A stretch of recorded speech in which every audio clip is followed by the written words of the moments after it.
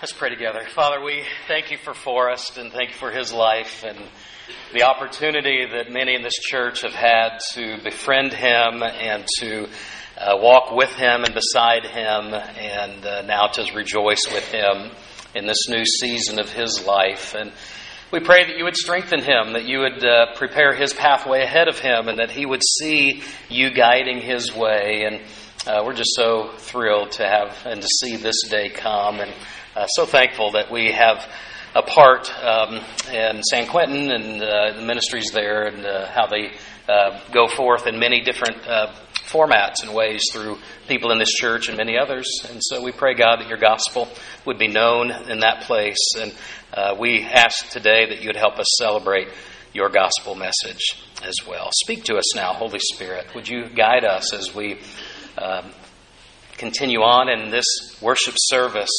May we present ourselves to you with hearts that are laid low before you and opened, and we ask you to dig out our ears so that we can be hearers and doers of your word. Guide us now, we pray, in Jesus' name. Amen. Amen. Today I want to talk to you a little bit about light. And I want to ask you a couple of questions. How many of you, if you get woken up in the middle of the night, what is one of the first things you reach for if you have to get up? Other than your cell phone. you might look for a light, right? Because you may not want to stumble in the darkness as you go. If you've ever had a surgery, in an operating room, aren't you glad that the LRs have good lights? Would you rather have a surgery beside a candlelight or beside underneath the actual proper surgical lighting? How about when you go to the doctor's office and you know those funny little things they might stick in your ears? And Eric, I don't know, doctors actually look in there. Do you see anything really? I don't understand. But I do know on the end of those little doohickeys, they've got lights, right? Because it helps peer into and out of your ear or down your throat or whatever it might be. Aren't you glad when you drive your car that, especially at night, after midnight, aren't you glad that other people have their lights on their car? How do you feel when you're driving late at night in the darkness and another car doesn't have their lights on? Does it make you happy? No. How many of you cuss? Now tell the truth. Okay, I'm glad nobody raised your hand. All right, that's okay. Light is so good because when light shines, it helps us. That is the whole point. Jesus tells us that the light is shining. The light is shining. I brought a couple of extra lights with me today. Jesus says that the light shines. That would have been pretty bad. The light shines in whatever form it is here, but we know when Jesus talks about light, he is talking about his very light. The gospel message, the gospel that sometimes was a riddle and a mystery to people near him, around him.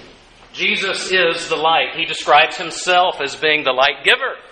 And he himself comes to illuminate not just the world, but to illuminate your life to yourself, to help bring into you an understanding of who you are before him. There is much, much spiritual darkness in our world. Jesus' light shines into it. And here's what you and I are called to do. We, as followers of the light, as carriers of the light, we are called to go into the dark world with that light and to call people into the kingdom of light, even if it remains a riddle to others. If you have your Bibles, won't you open them to Luke chapter 8? Luke chapter 8. This particular passage is told in different ways in 3 other books of the Bible. And 3 other Gospels, both in Matthew and Mark as well. And then Jesus in the Gospel of John picks up the theme of light in a different way. But here's what Jesus says, and it comes on the heels of just 2 weeks ago when our youth led our service, and Chris did so well at preaching about the sower and the seed and the parable of Jesus and how the kingdom is like that seed and the different soils of receptivity to that seed. And this comes in Luke's version right on the heels of that. Mark also places it in this same area. Here's what it says, just a couple of verses here, beginning in verse 16, Luke chapter 8. No one lights a lamp and hides it in a jar or puts it under a bed. Instead, he puts it on a stand so that those who come in can see the light. For there is nothing hidden that will not be disclosed, and nothing concealed that will not be made known or brought out into the open. Therefore, consider carefully how you listen. That's worth repeating. Consider carefully how you listen. Whoever has will be given more. Whoever does not have, even what he thinks he has, will be taken from him. God's kingdom is now present on earth. Jesus, in another area of the Bible, describes himself as the gatekeeper, the one who opens the gate and welcomes people to come in. All who would come in and be accepted by him and to bow their knee in joyful humility to him. The gate is opened by Jesus, and the invitation is to come and be with him, to come and sit at his royal table and to be blessed by his presence and blessed by a relationship with him. But the ministry of Jesus, the message that he proclaimed, remained for some, even in his day, for some who walked beside him and stood on the mountainsides and listened to him teach and even watched him perform miracles or cast out demons or walk on the water. People still, his message remained a riddle for some. In fact, he said that the secrets of the kingdom of God, that is referring to his own ministry, is given to you, and he speaks in parables, that though seeing they may not see, and hearing they may not understand. For some, it remains a riddle, because they've not yet accepted into their life the reality of Christ. The life and the message and the ministry of Jesus, for some, was puzzling, even though he had performed these miracles, even though he had calmed the waters, even though he had calmed the storms, even though he was one who taught with surprising authority. People were amazed that he would speak. And it wasn't just that he spoke really loud, and it wasn't just that he spoke with anger. Jesus is described as one who speaks with authority.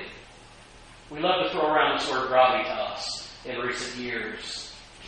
I couldn't imagine any woman that I've ever met that would have the gravitas that Jesus must have had. When people heard him speak and they interacted with him, they walked away, they were amazed. Not everybody accepted, but they were amazed at the authority with which he spoke, the authority with which he taught in his person. It would have been something to behold. Jesus taught with surprising authority and power. He, to use modern day lingo, as in the Lego movie, Jesus really was the special. In fact, he was more than just the special. Jesus claimed to be the Messiah, the Son of God, God in the flesh, God come to earth to show us the way as the light giver and the light himself. But this idea, for some, remained a riddle. And so when Jesus would teach the deeper connections and understandings, it would remain a mystery for some. But there are those, the Bible says in verse 18 of our passage, there are some, those who would listen carefully, those who would enter into the kingdom of Jesus and begin to grow in their understanding of God. And as they understand the basic reality of Jesus' kingdom, they are given more. In other words, they grow more and more in their knowledge. To those who have, the Bible says, will be given more. To those who don't respond to the call of Jesus and to his good news and enter and come in, the Scripture says that even what he thinks he has, it will be taken from him. What that person will find, and what they call wisdom, he'll find at the end that ultimately it is shown to be empty or aimed in the wrong direction.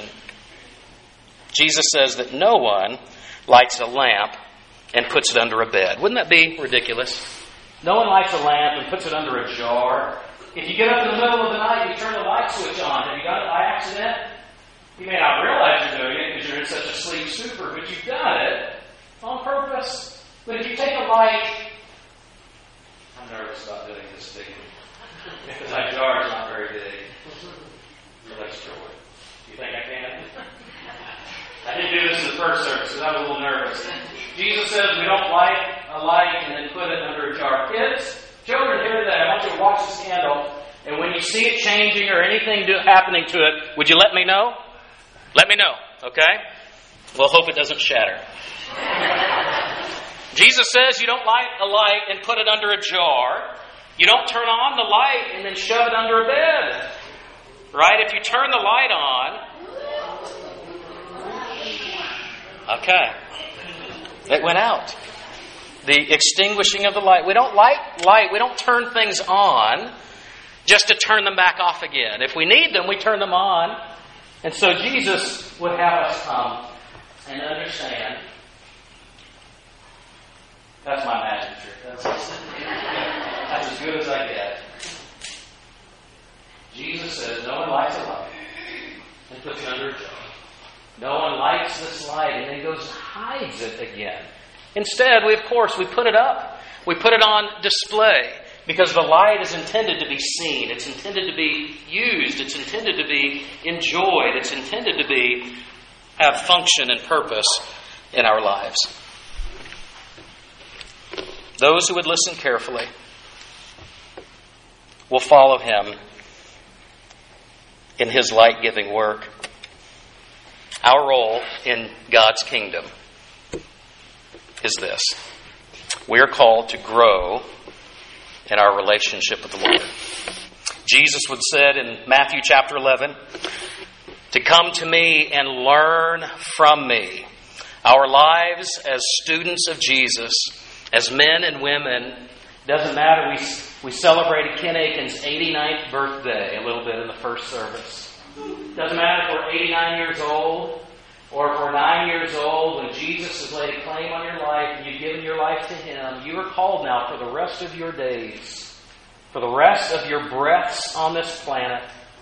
You are called to be one who learns from Jesus. And so we're called to be people.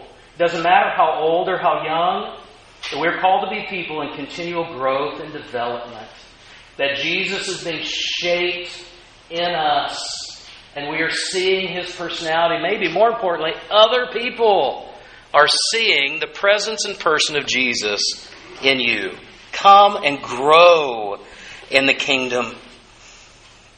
Our role in God's kingdom is to point others to the resurrection and to invite them into His kingdom. In fact, in Matthew's version of this passage, in Matthew chapter 5, Jesus says that you, church, you are the light of the world. A city on a hill cannot be hidden.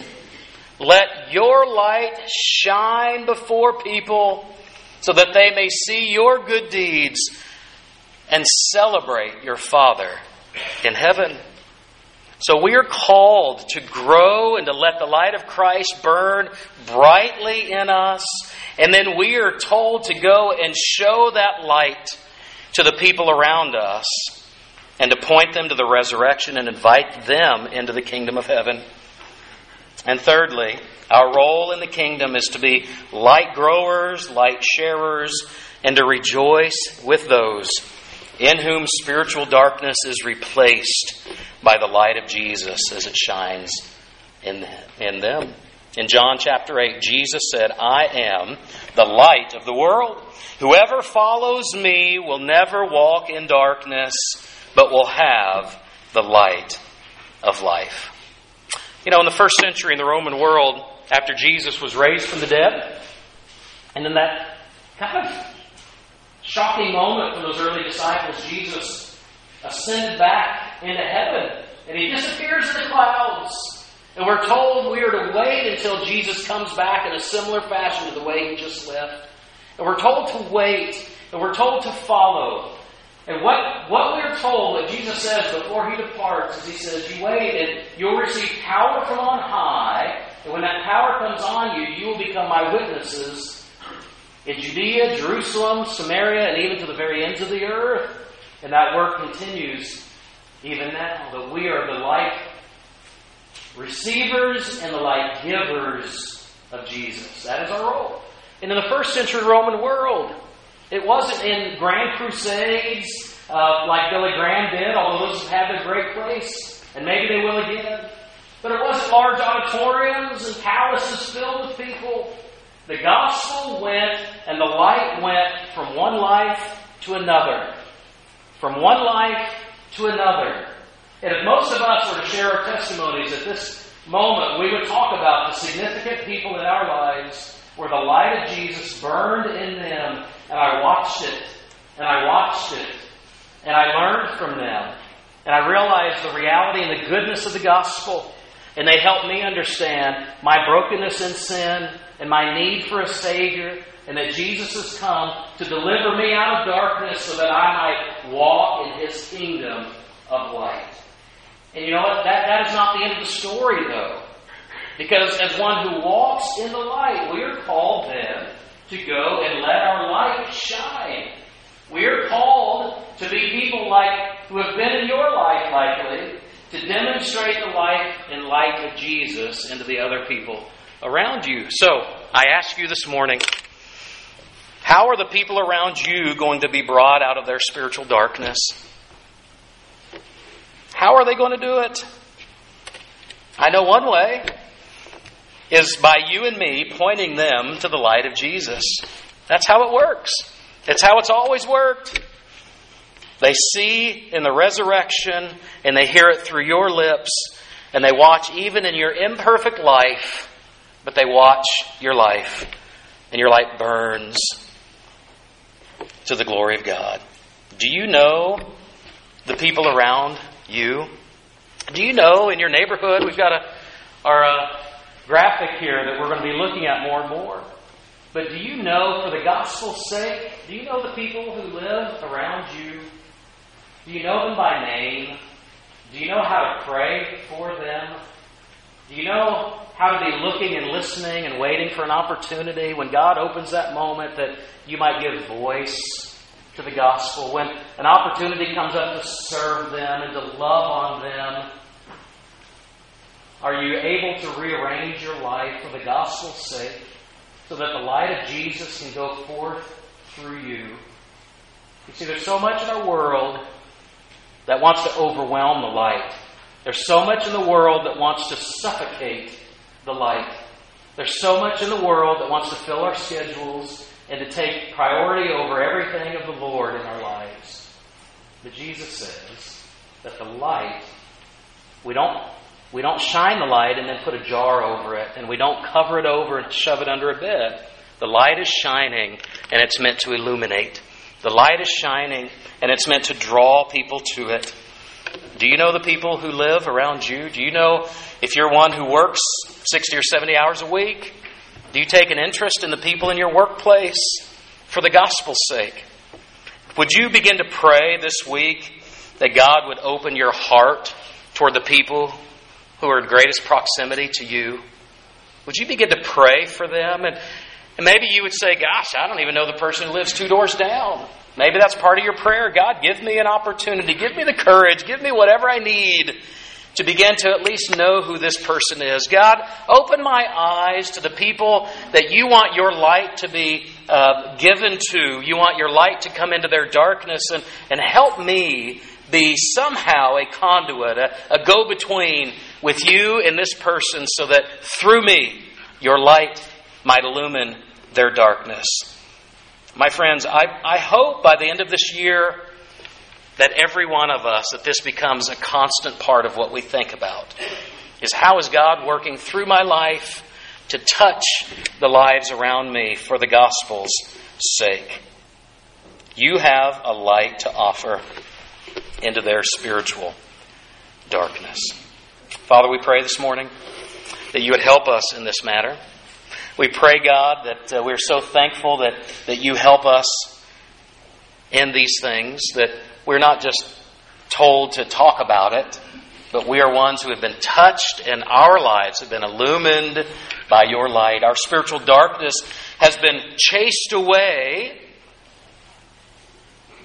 And so help us to see how your light would be fanned into greater flame in us so that we can let our good deeds bring glory to you, God, so that others would be touched with the light of Jesus.